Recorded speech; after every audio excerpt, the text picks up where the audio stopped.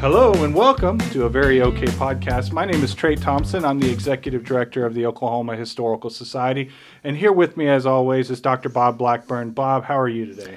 Great, Trey, especially this year when my OSU Aggies had at least one victory that I was very proud of. I won't mention the game, but I'm doing very well this fall, but thank you. Well, and your OSU Aggies play my Texas A&M Aggies in the Alamo Bowl game. So it'll be a standoff of unrealized aspirations.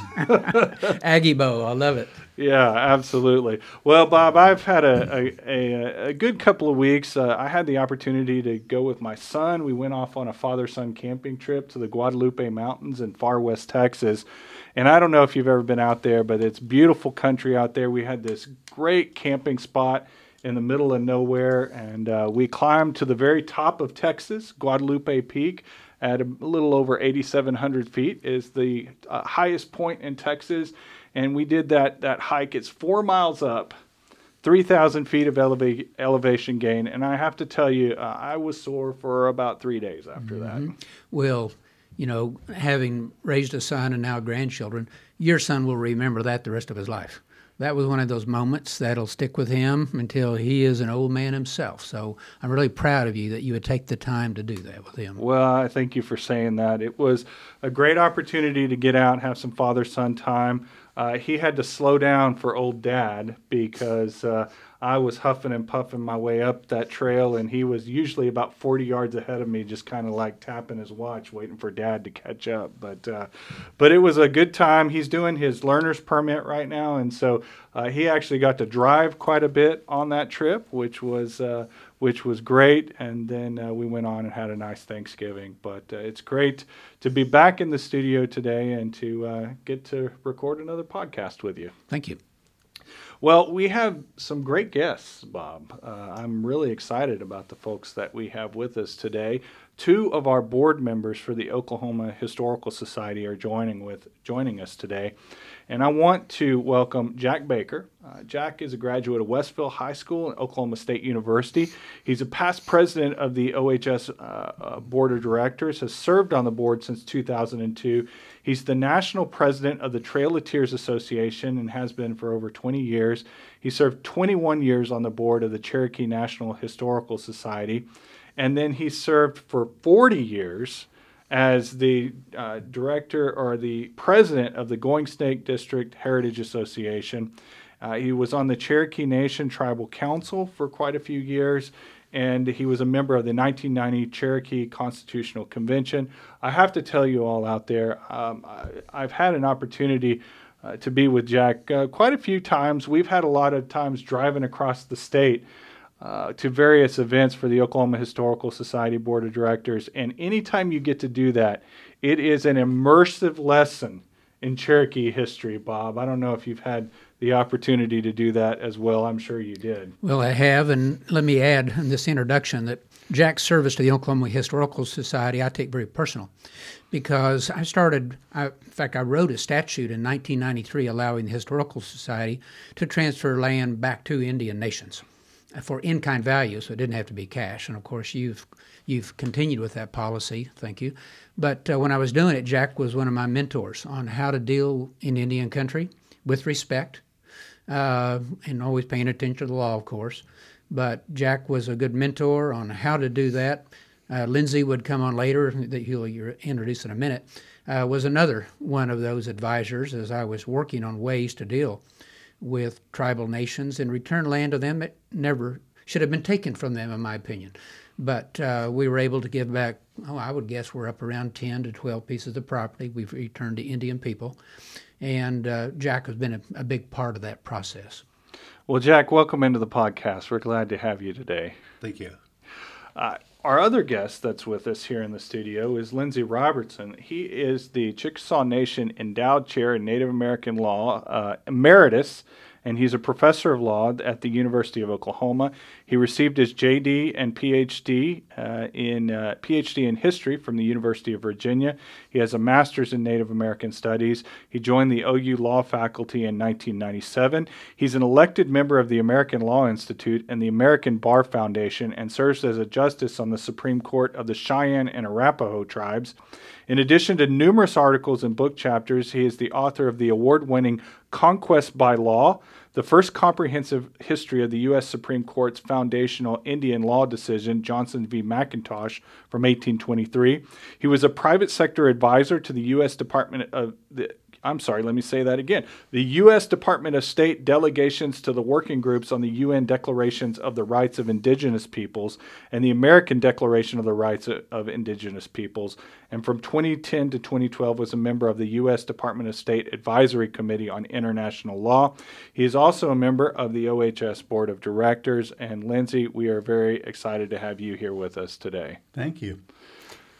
Well, Bob, we have an impressive guest list today, and people who are intensely knowledgeable in the history of Indian country, and especially Jack with the Cherokee Nation.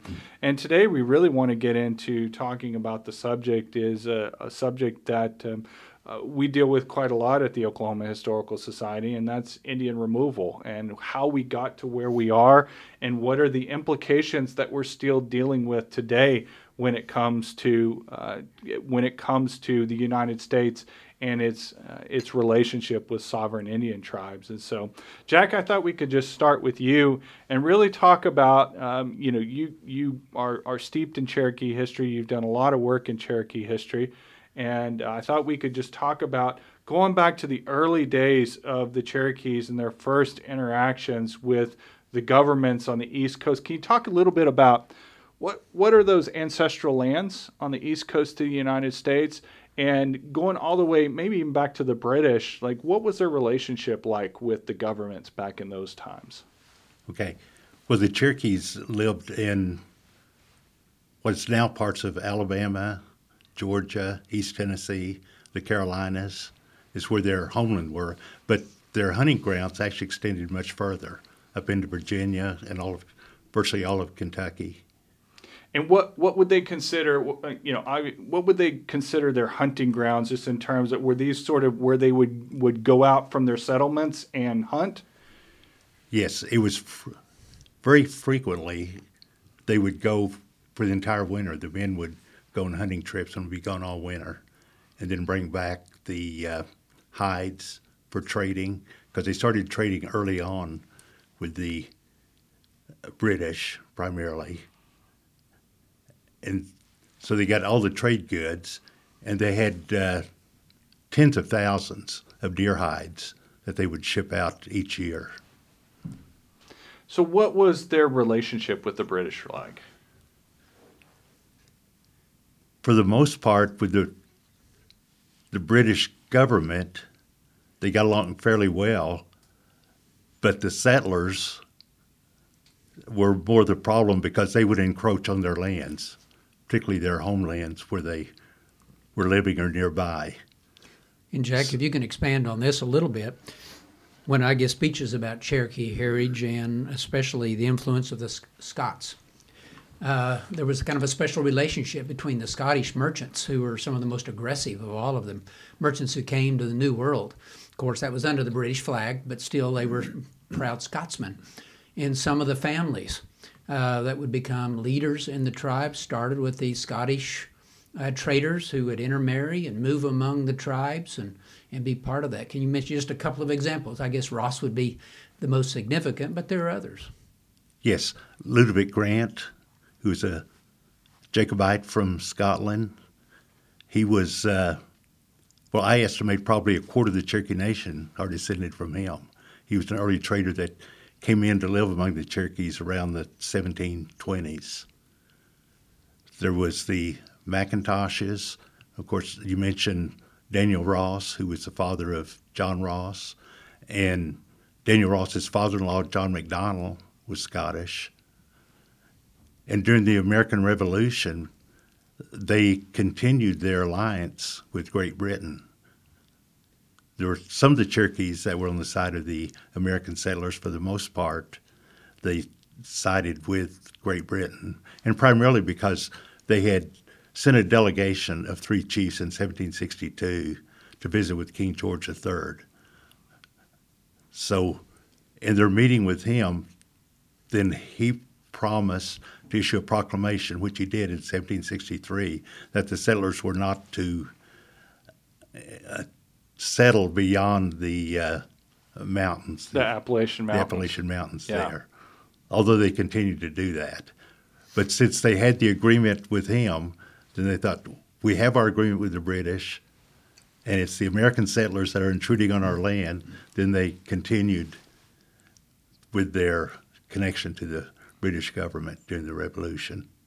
Yeah, and then we, obviously, I think it's not a big spoiler alert that the Americans won the American Revolution, and then we get into that era of the Articles of Confederation. And Lindsay, I thought it would be great if you could talk a little bit about the relationship with the tribes in America during that particular time frame. Well, the Confederation government existed primarily during the war. It was a wartime government. The articles themselves weren't officially approved until the war was almost over. So for most of the Confederation Congress's life, they didn't really have any legal authority, but they had a war to run.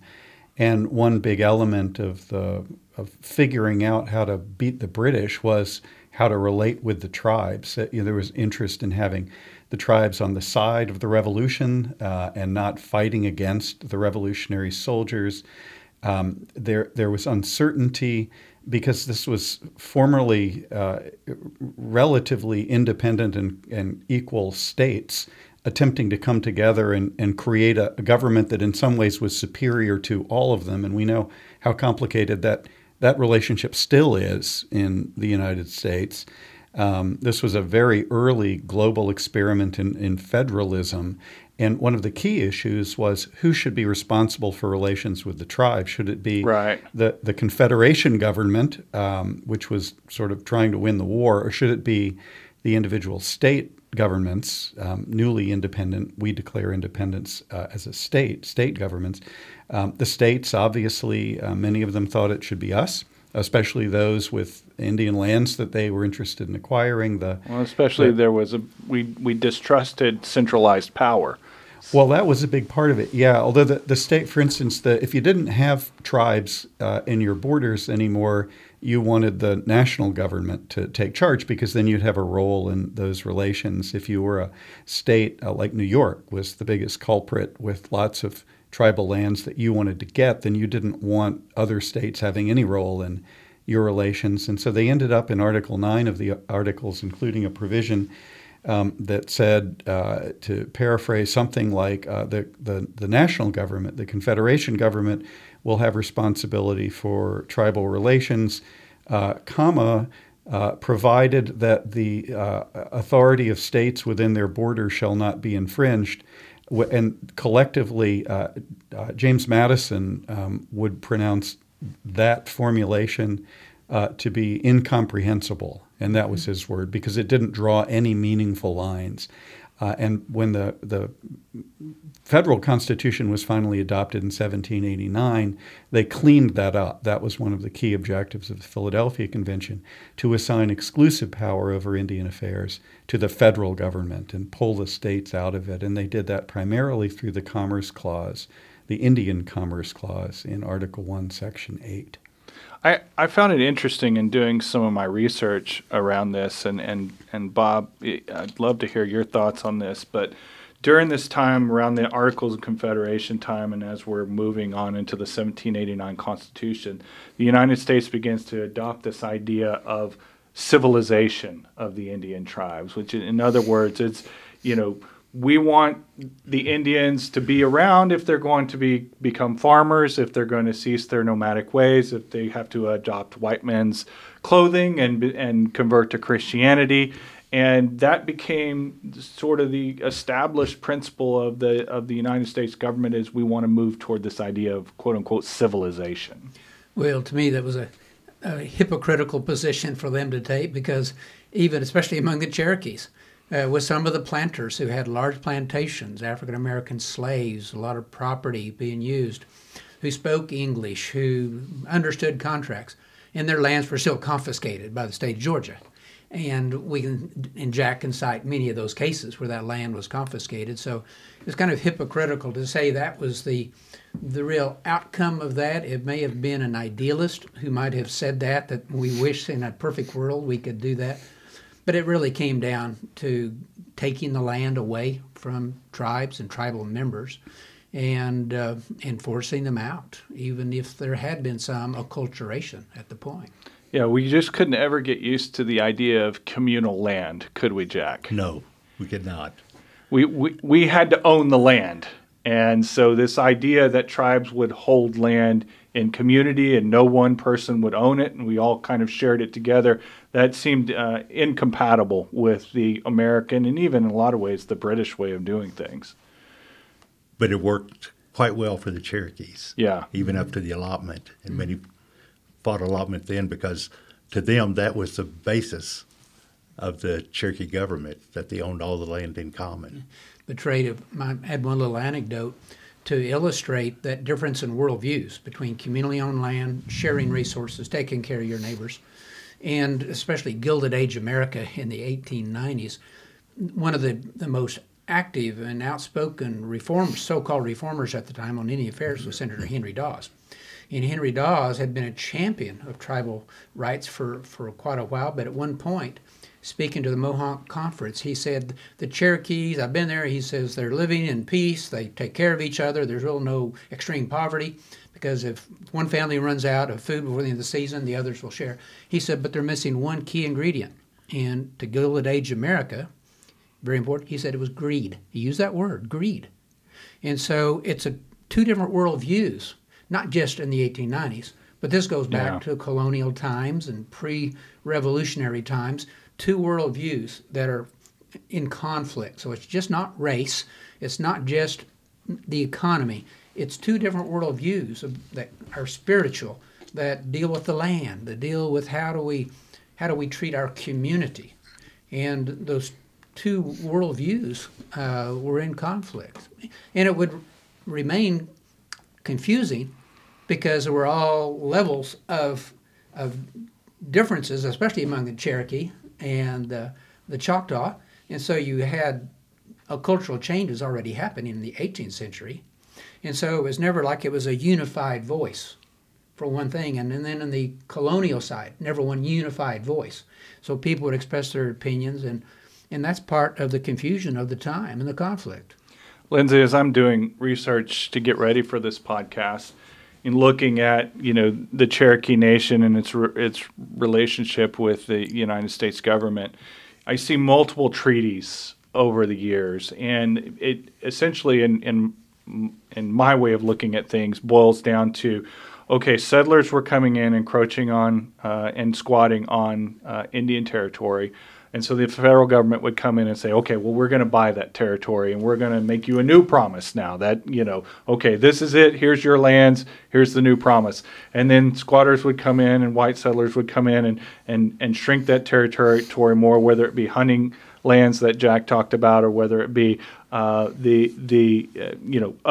lands that were associated with the tribe. And the United States would come in again and say, okay, here's some more money and we're going to, and that kind of just kept on and on and on and on. And so at that, can you talk about how this treaty relationships and how this worked during this time frame?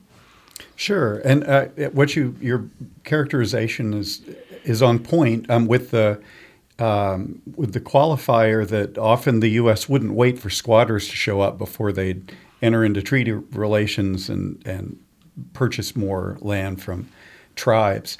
The relationship, it's a treaty relationship in the same way that the U.S. was contemporaneously engaged in treaty relationships with other countries in Latin America and Europe. The same process was followed because they were dealing politically with foreign or quasi-foreign sovereigns. So the executive branch would negotiate. Then the treaty would go to the Senate for ratification, just like a treaty with France would. And then the president would proclaim the treaty. And then if there were any sort of financial obligation that came out of the treaty, the House of Representatives, where all funding measures had to and still have to start under the Constitution, would find the money to pay for the land. I might mention that treaty making stopped in 1871, in large part because the House got tired of paying for things that it had no role for deals that it had no role in shaping. And insisted to the Senate that from now on, we'll do this. And they added a rider to that year's Indian appropriation bill saying, from now on, you can keep negotiating, executive, and we'll find money and effectively ratify, but we're going to do it in the form of a statute. And so the same sort of foreign policy relations would continue, but since 1871, these have been statutes that laid out land purchases, as you're talking about, et cetera.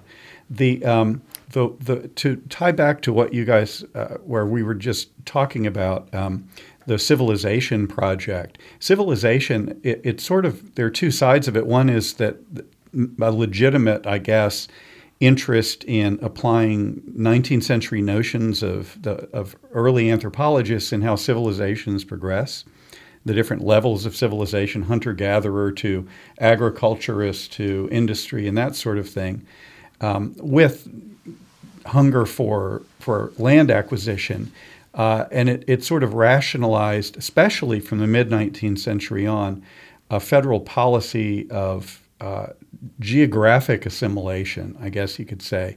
And this played out especially in the Plains states. Once California was acquired by the U.S. and gold was discovered, everybody in the East wanted to go west. And you could sail around the tip of South America or march over Nicaragua. Or you could just go straight across. And if you're going straight across the U.S., you got a whole bunch of tribes in the way. And so what the government decided to do was to convince itself and attempt to convince the tribes that, and especially the Plains tribes, you guys would be a lot better off if you didn't have quite so much land. And the reason you need so much land now is that you hunt bison.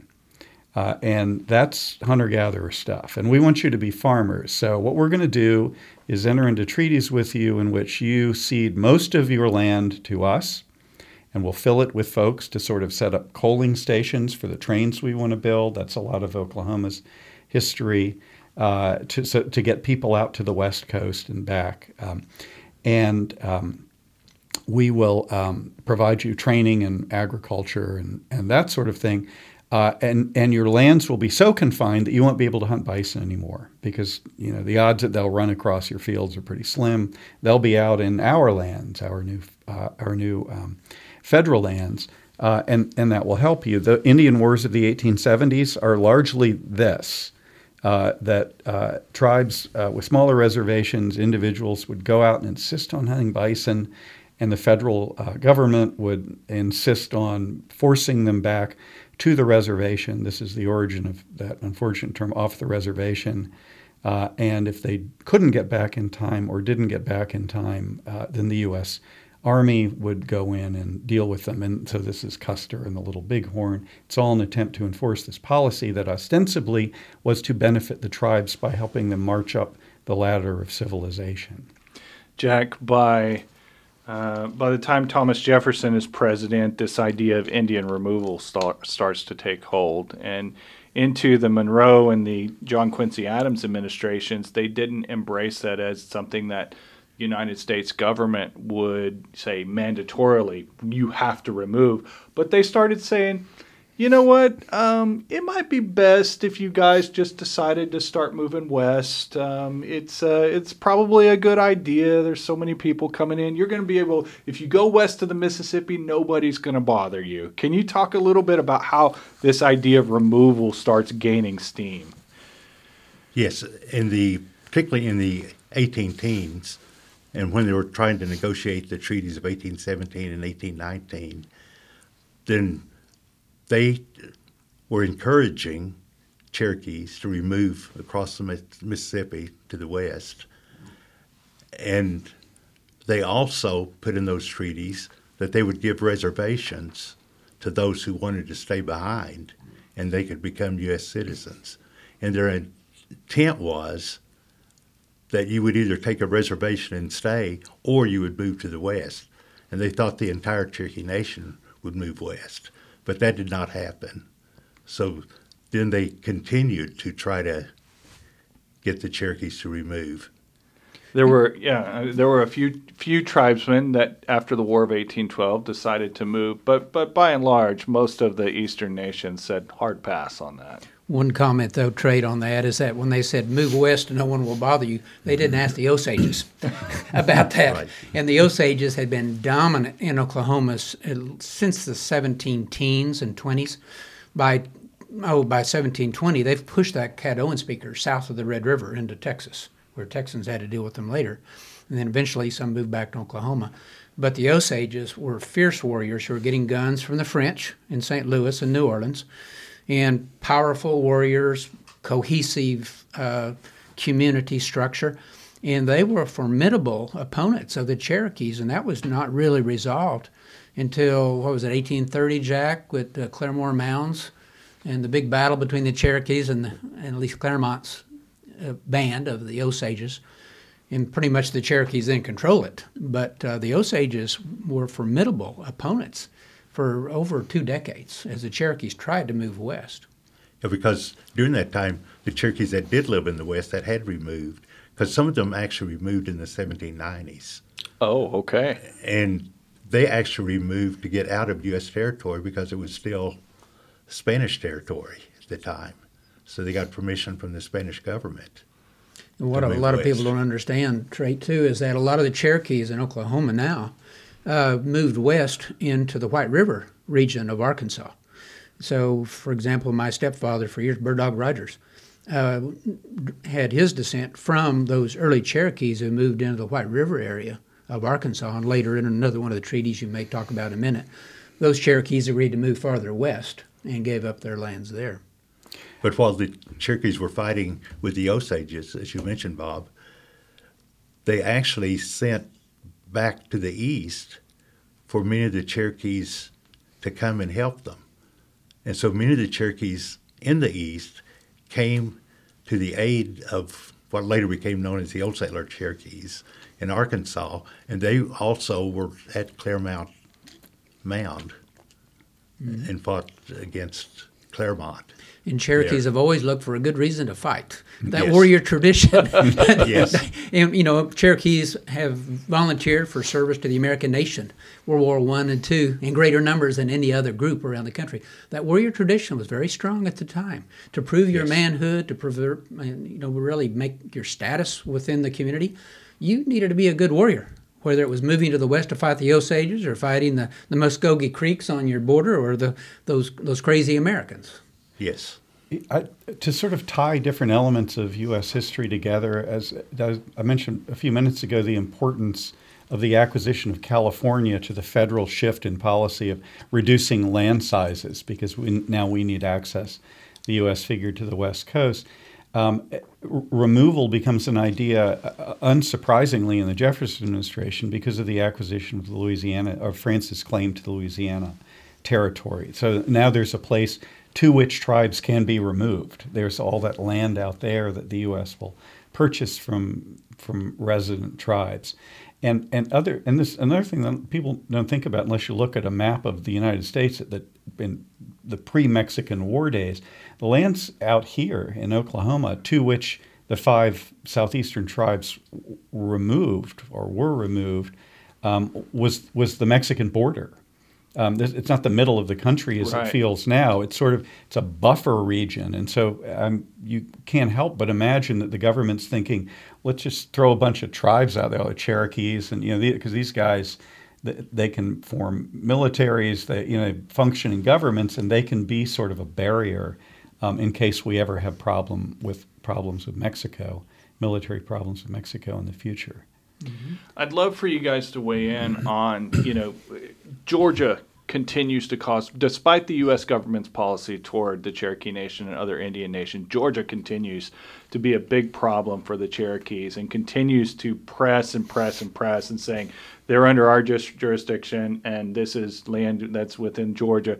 And in 1827, the Cherokee Nation decides to draft its own constitution, essentially coming onto the world stage and saying, hey, we're an equal, we're a sovereign nation here. You have to deal with us as a sovereign nation. Can you talk about that significance? Lindsay, I think you raised your hand. Well, yeah, so the 1820s, 1810s were a big time for Cherokee Nation. There's the Constitution. There's also the syllabary that Sequoia crafts, which has political significance because the Cherokees become the most literate community on the planet with the adoption of the syllabary. And then at the end of that period, you'll have the discovery of gold in Cherokee Nation. So they're not going anywhere. Georgia's issue was that in 1802, they had agreed to cede whatever English charter claims they had to what was then West Georgia, it's now the states of Alabama and Mississippi, to the United States. And one of the conditions was that the U.S. would send agents out to negotiate treaties with the tribes in what remained of Georgia to get them to leave. And this was an obligation that the U.S. sort of half-heartedly attempted to carry out. They'd send people down to talk to the Muskogee Nation, for instance, which had lands in Georgia, Cherokee Nation. And both nations would say, nah, we don't really want to go anywhere. And the U.S. would say, okay, and tell Georgia, well, they don't really want to go anywhere. And so this went on for a long time. But the discovery of gold really set Georgia off. The thing that really, I think, triggered this was a case you mentioned that I had written about, the case of Johnson versus McIntosh in 1823. Johnson, I want to talk about in detail, but it was a land speculation, late colonial era land speculation, that the speculators could never get recognized by the English or by the U.S. legislature. They thought eventually in the 1820s, well, let's see if we can get the Supreme Court to recognize our title to these lands. And they're going to lose in the Supreme Court. And so that land claim disappears. But in its opinion in this case, the Supreme Court created, as a part of American law, something called the Discovery Doctrine. And what that said was that the legal consequence of European discovery of the New World was that under the underlying title to all discovered lands instantly became the property of the discovering European sovereign. The indigenous peoples who lived there, the native peoples, retained an occupancy right, which is not really defined in the opinion, but includes at least a right to occupy, to continue to live there. And they could sell that if they wanted to, but only to the same discovering sovereign. Now, in the case of the U.S. said, well, and we're the successor in interest of Britain, and that's the law today. But Georgia, this decision was issued in 1823, and sometime within the next couple of years, somebody in Georgia read it and said, wait a minute. So the U.S. Supreme Court said that upon discovery, the underlying title to all discovered lands becomes the property of the discovering European sovereign. That would have been England for the Cherokees. The Creeks are gone by this time. Georgia, declared independence from England before the United States even existed.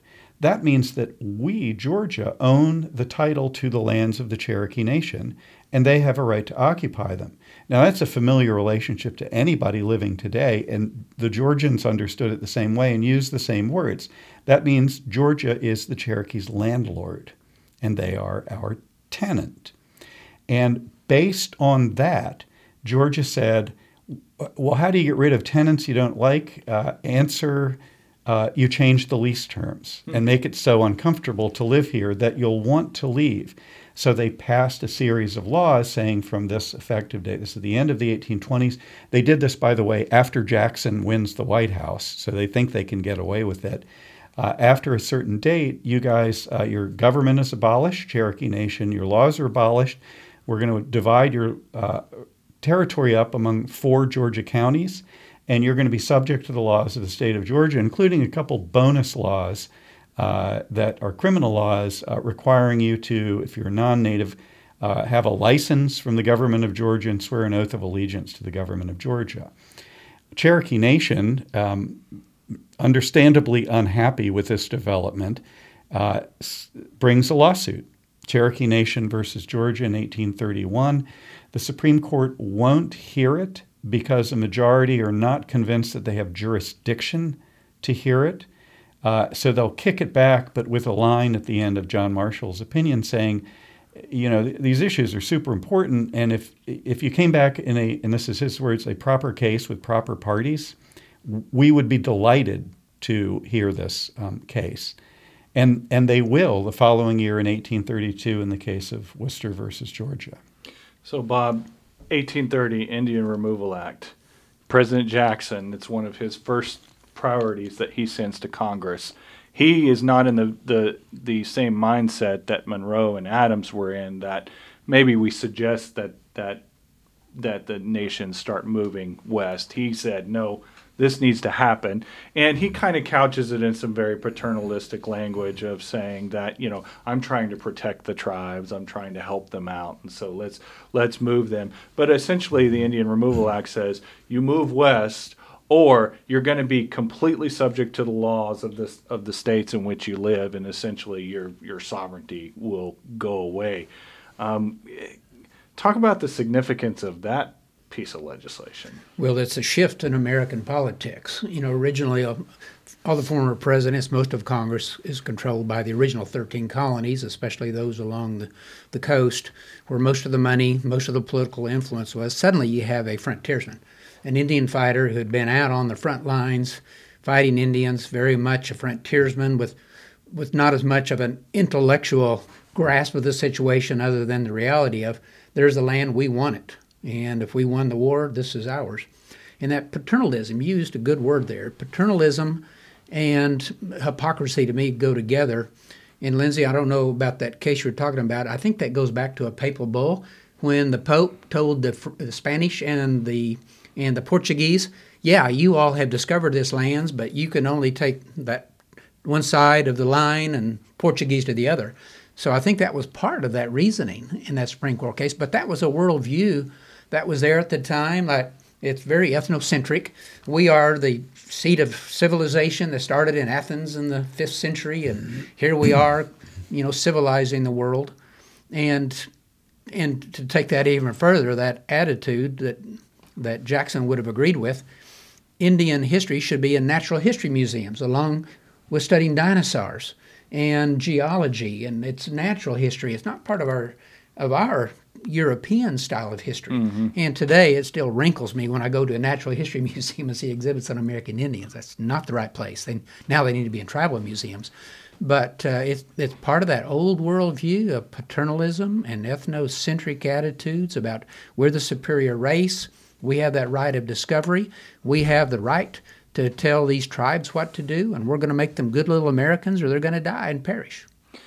Jack, can you tell us, there's a landmark Supreme Court case that we're leading up to, Worcester versus Georgia in 1832, but there's a series of events that leads to this case. Can you give us the history of Samuel Worcester? He was a minister who was sent to join the Cherokee Mission in New Ishota, I hope I'm saying that correctly, Georgia.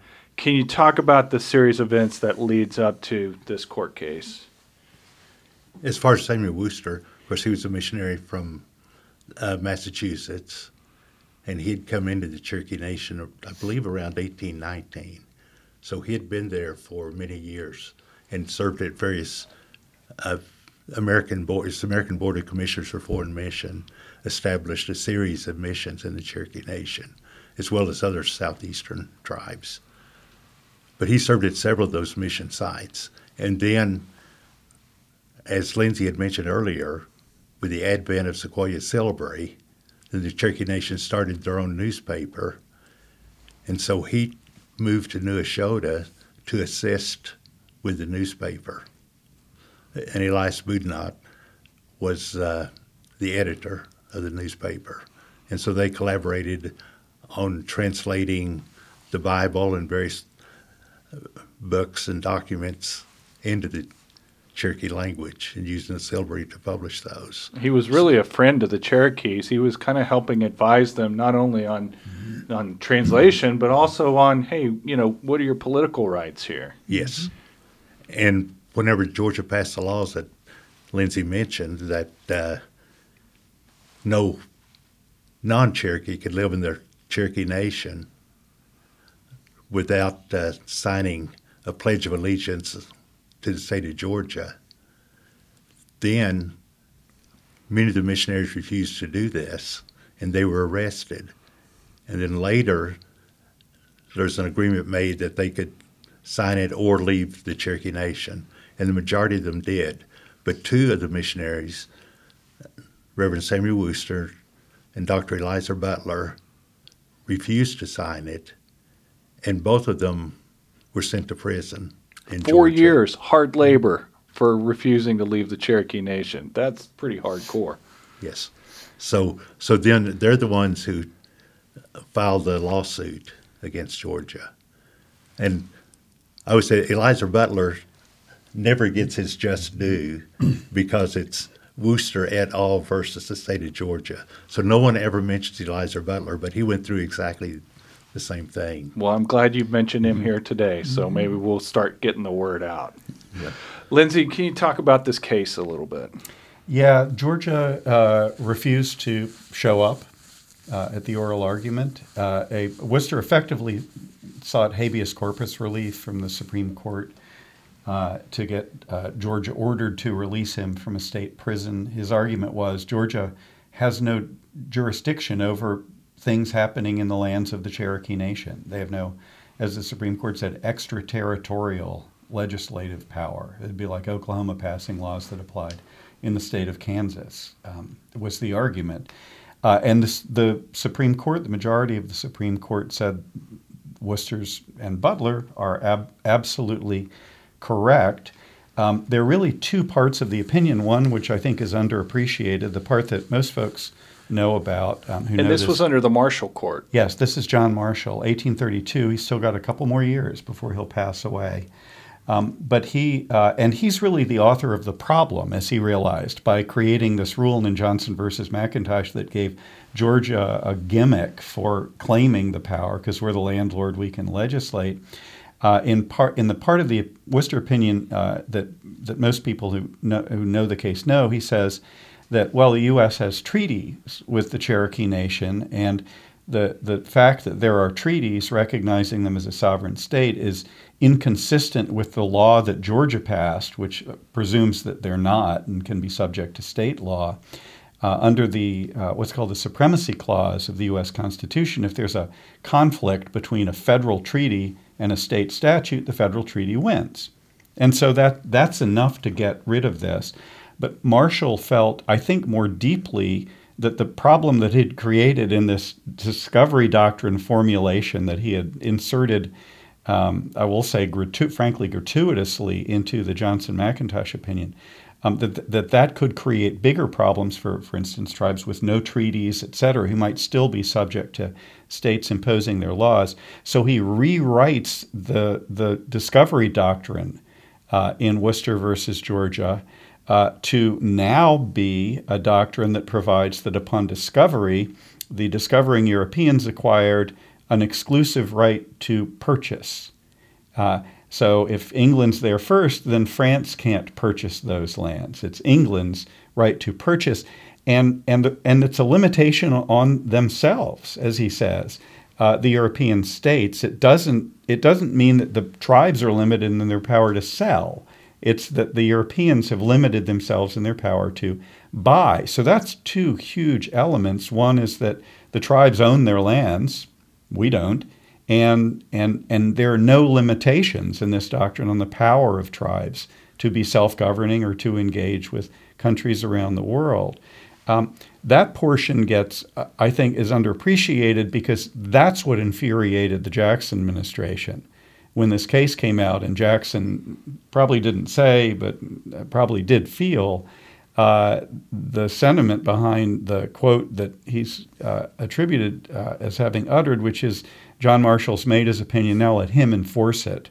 which was a slam because the court has no enforcement power other than the willingness of people to follow along. Interesting. I just want to point this out since you brought it up, that, looking at doing some research, I found that they said his actual words to Brigadier General John Coffey were, "The decision of the Supreme Court has fell stillborn," and they find that it cannot coerce Georgia to yield to its mandate. So I don't know how, it appears that has been condensed into he's made his decision, now let him go live with it. Horace Greeley, the one-time presidential candidate and newspaper editor in New York, is the guy who put those words in Jackson's mouth. That's interesting. And they're the ones that we sort of live with today. Well, Georgia essentially wins this case. Marshall writes that the Indian nations were distinct, independent political communities retaining their original natural rights. The Cherokee Nation essentially wins this case. But as we've seen by the remarks from President Andrew Jackson, so what, big deal, right? What happened after the Worcester versus Georgia case came down is Jackson was so committed to the tribes removing by this time that he sent his negotiating team out for the feds, because we need treaties in which the tribes agree to exchange their lands in the east for lands out in what would become Oklahoma, and tells his negotiating teams to tell the tribes to ignore the Supreme Court's decision, that it's bad law and it's not going to last. And three of the tribes will sign treaties. The Cherokees hold out and the Seminoles hold out. The Seminoles will hold out, will fight a war. This is the series of Seminole Wars. And finally, a group of Seminoles will agree to move. And a faction of Cherokee citizens will eventually sign a removal treaty and remove out here. And that's a different story that Jack could talk about. But what happens to the law is that, remember, two things I'll say. It's this landlord-tenant business that's justified Georgia, and Marshall will die. Justices will start to leave the court, and their seats will be filled by Jackson appointees. And by the first year, and won by Martin Van Buren, Jackson's chosen successor. So within a very short amount of time, 6 years or so, by 1842, the Supreme Court will have issued half a dozen new opinions in which they reintroduce the Johnston-McIntosh formulation of the discovery doctrine and say, no, we did get the land. The states do have the land, or the federal government has, but the discovering sovereign. And that's the law today. So that erasure in Worcester has been largely completely forgotten. And we've exported the Johnson formula to Australia, New Zealand, Canada, and other places where that's still the law. Also, if you'll forgive me for saying one more thing having to do with land title, because again of this landlord-tenant business, Jackson had Congress put into the Removal Act that if the tribes agreed to remove, then the tribes that removed out here would own the title to their land. It wouldn't be owned by the United States. And so in each of those removal treaties, that language appears, that you guys will own the land. And that's why the five tribes, who were the tribes that signed the removal treaties to come out here, are almost unique nationally in owning their land. Other tribes where the U.S. owns the title to the land and the tribe owns an occupancy right, because the U.S. is the trustee or guardian for the tribes, we call those trust lands. For the five tribes, we call them restricted fee lands because the tribe owns the fee, the underlying title, but they're still restricted in who can purchase the land.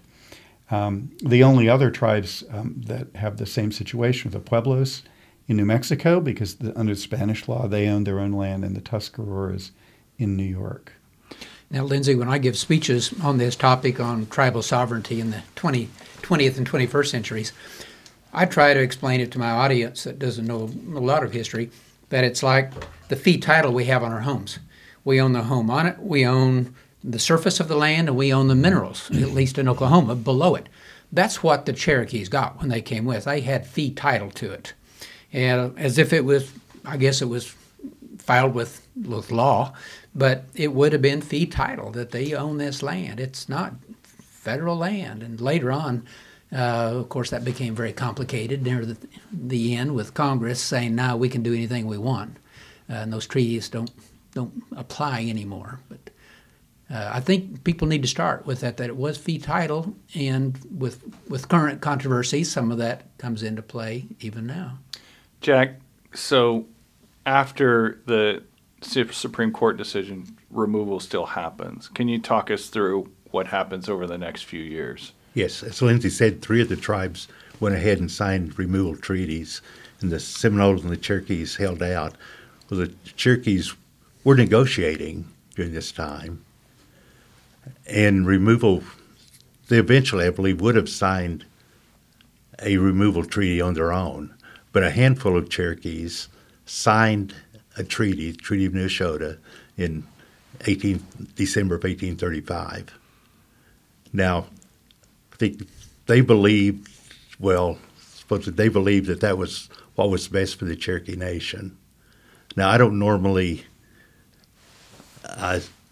question their motives in signing it, but I do question the fact that they went against Cherokee law and the Cherokee Constitution, and that's what I find unforgivable about the treaty and what the majority of the Cherokee people did at the time. Can you tell us what was the agreement at the Treaty of Neoshoda? Okay. The agreement was that they would cede all of the lands for $5 million in the West for the lands in the East, and then remove to the West. And they would have 2 years from the ratification of the treaty to remove. And then in 1838, the federal government shows up and forcibly removes. The fraudulent treaty, as most of the Cherokee Nation believed, was signed, like I said, in December. It was passed by the Senate, I believe only a single vote, on May 18th of 1836, and then Jackson signed it on May 23rd. So they had 2 years to remove from that date. And so several of the ones who had signed the treaty did remove during that time, or they got permission to remain till they settled up their affairs and would remove later. Jack or Lindsay, was there a provision in that treaty with improvements on the land? So if you built a giant, dog trot house, was there something in that treaty on your right to hold that and to sell it? You owned the improvements on the land, so under the treaty, you were to be paid for the improvements. And so the Cherokees then were able to file claims for their improvements. From the federal government? Well, it came out of the removal, out of the $5 million that was originally agreed to. So it came out of those funds, as well as the cost of removal came out of those funds. I was in Georgia a few years ago at the Georgia Historical Society in Savannah, and they have one of the original books on those claims. I looked at it, it was like, almost tears came to my eyes when I saw that. And I know there were several books with the claims, but a lot of those were never settled, and a lot of people just lost their lands. I've heard former Chief Bill John Baker talk about the house that his family lost in that and never compensated. Yep. So I think that was fairly common, was it not? Yes. Now, a lot of those claims were paid, but not all of them by any means. Jack, I know you're a celebrated historian, and you've done a ton of research on genealogy in the Cherokee Nation. To make it a little bit more personal, can you talk about how some of your own relatives were affected by this? Yes, well, one of my ancestors was Herr Conrad, was one of the leaders. His father was half German and half Cherokee. And he was assigned to lead one of the 12 detachments. Well, maybe I should back up to a little bit about the removal. In 1838, when the 2 years was up on May 23rd, then the soldiers came in to remove the Cherokees and literally forced them out of their homes. even though forts had been built around the Cherokee Nation, and even the creek removal, which had happened a couple of years before, many of the Muskogee Creeks had moved into the Cherokee Nation to get away from removal. So the soldiers were sent in the 1835, 1836 to round up those creeks and actually built some removal forts at that time to remove them out of the Cherokee Nation. So we as the Cherokee people, we knew that the removal was to take place.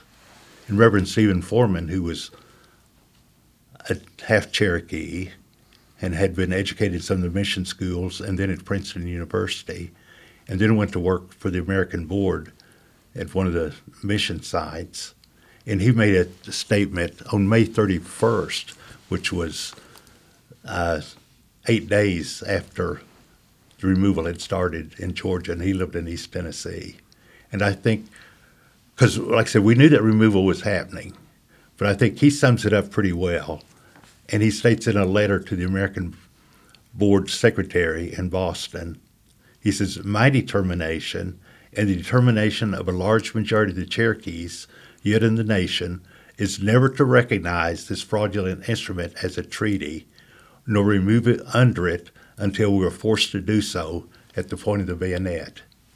And that's what happened. It was a matter of conscience that they did not recognize the treaty, and they did not freely give up their lands. So, but regardless, they were rounded up and placed in camps. 3 groups were sent west almost immediately in June of 1838, the ones that had been moved up from Georgia where the roundup started. And they removed 2 of them by water, and then one marched across northern Alabama to Waterloo, Alabama, which was on the Tennessee River where larger boats could come in. And so then they were sent west. And the first group arrived at Fort Coffee, which is just outside of Fort Smith on the Arkansas River. And so they arrived okay. The other 2 detachments ran aground because there was a severe drought and the water was so low. They ran aground just east of Morrilton, Arkansas. And so they had to walk in the rest of the way.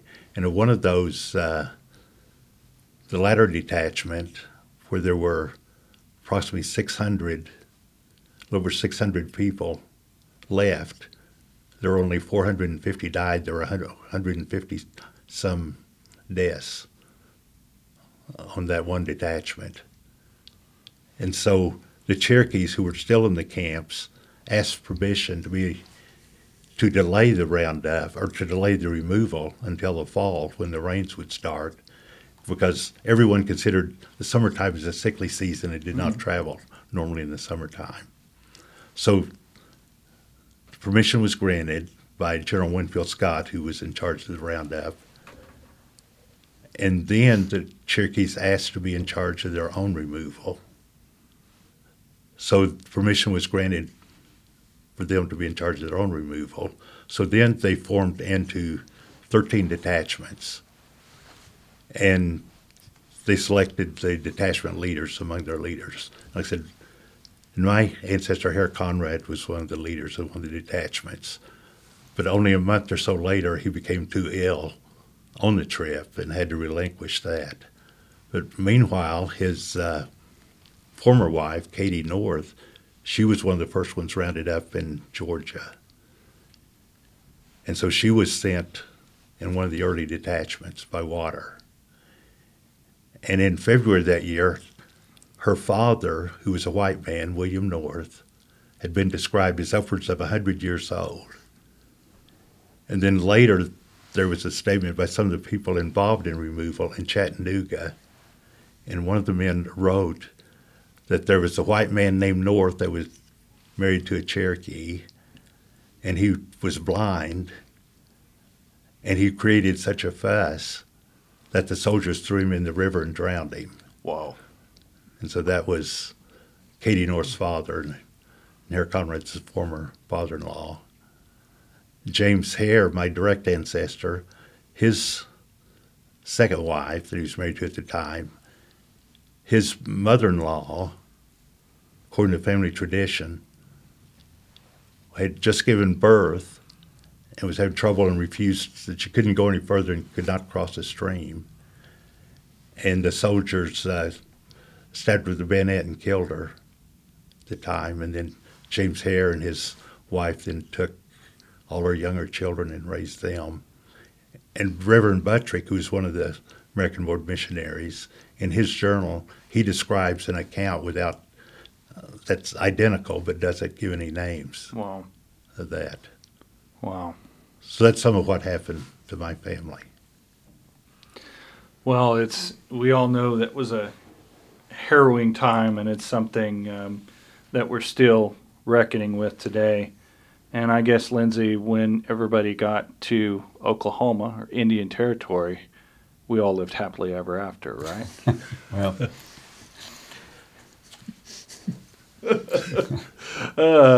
I was kind of teasing Lindsay there, but I want to thank both of you for being a part of this conversation today. I have certainly learned a lot, and like I said, Jack, I always enjoy my time with you. Lindsay, now I want to spend more time with you so I can get the benefit of your knowledge as well. But thanks so much for making time to be with us today.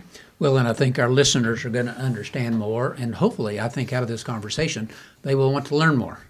And they can look for the right books. They can make sure they're not listening to just what's on social media and spread through, gray areas of news reporting, and really look at the facts and understand the nuances.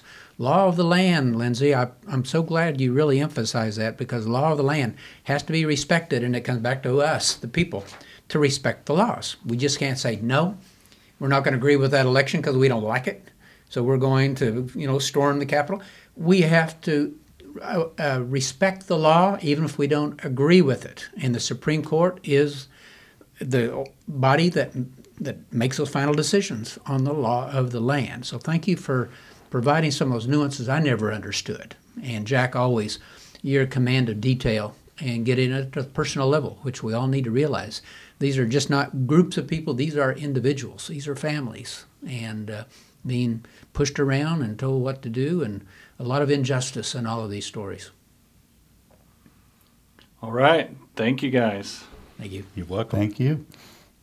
Well, Bob, that was a fascinating conversation, and I, as always on these podcasts that we get to do, I know that you and I are the hosts, but I always end up learning, I think, more as a result of them than I knew coming in. Well, same here. And it comes back to the fact that our republic, our democracy depends on people making the right decisions, electing the right people, and you cannot do that unless you understand our history. You cannot understand current Indian sovereignty or tribal sovereignty without understanding everything that happened before that. So I think today we heard a real good account of historical events and the impact on people's lives that's affecting our lives today in 21st century Oklahoma. Well, I have to give a shout out here to Aaron Bird, who is our videographer here at the Oklahoma Historical Society, but he's also our podcast engineer extraordinaire, and he's been the magic behind this, editing all these podcasts together. And since this is our last podcast of the year 2023, I wanted to give Aaron a shout out for all the great work that he's doing to help us. I hear comments all the time about how people enjoy these podcasts, how much they're learning with them. And so this is something that we want to continue to do here at the OHS. And so, Bob, I can't wait to see what we get to talk about in 2024. Same here. Look forward to it, Trey. Thanks. All right. Thanks, all of you. Have happy holidays and a great new year. We'll see you in 2024. You have been listening to a Very Okay podcast hosted by Trey Thompson and Dr. Bob Blackburn. The podcast is produced by the Oklahoma Historical Society. Visit us at okhistory.org and find us on social media by searching for @OKHistory. I encourage you to purchase a membership to OHS to help us continue our mission to collect, preserve, and share Oklahoma's unique and fascinating history.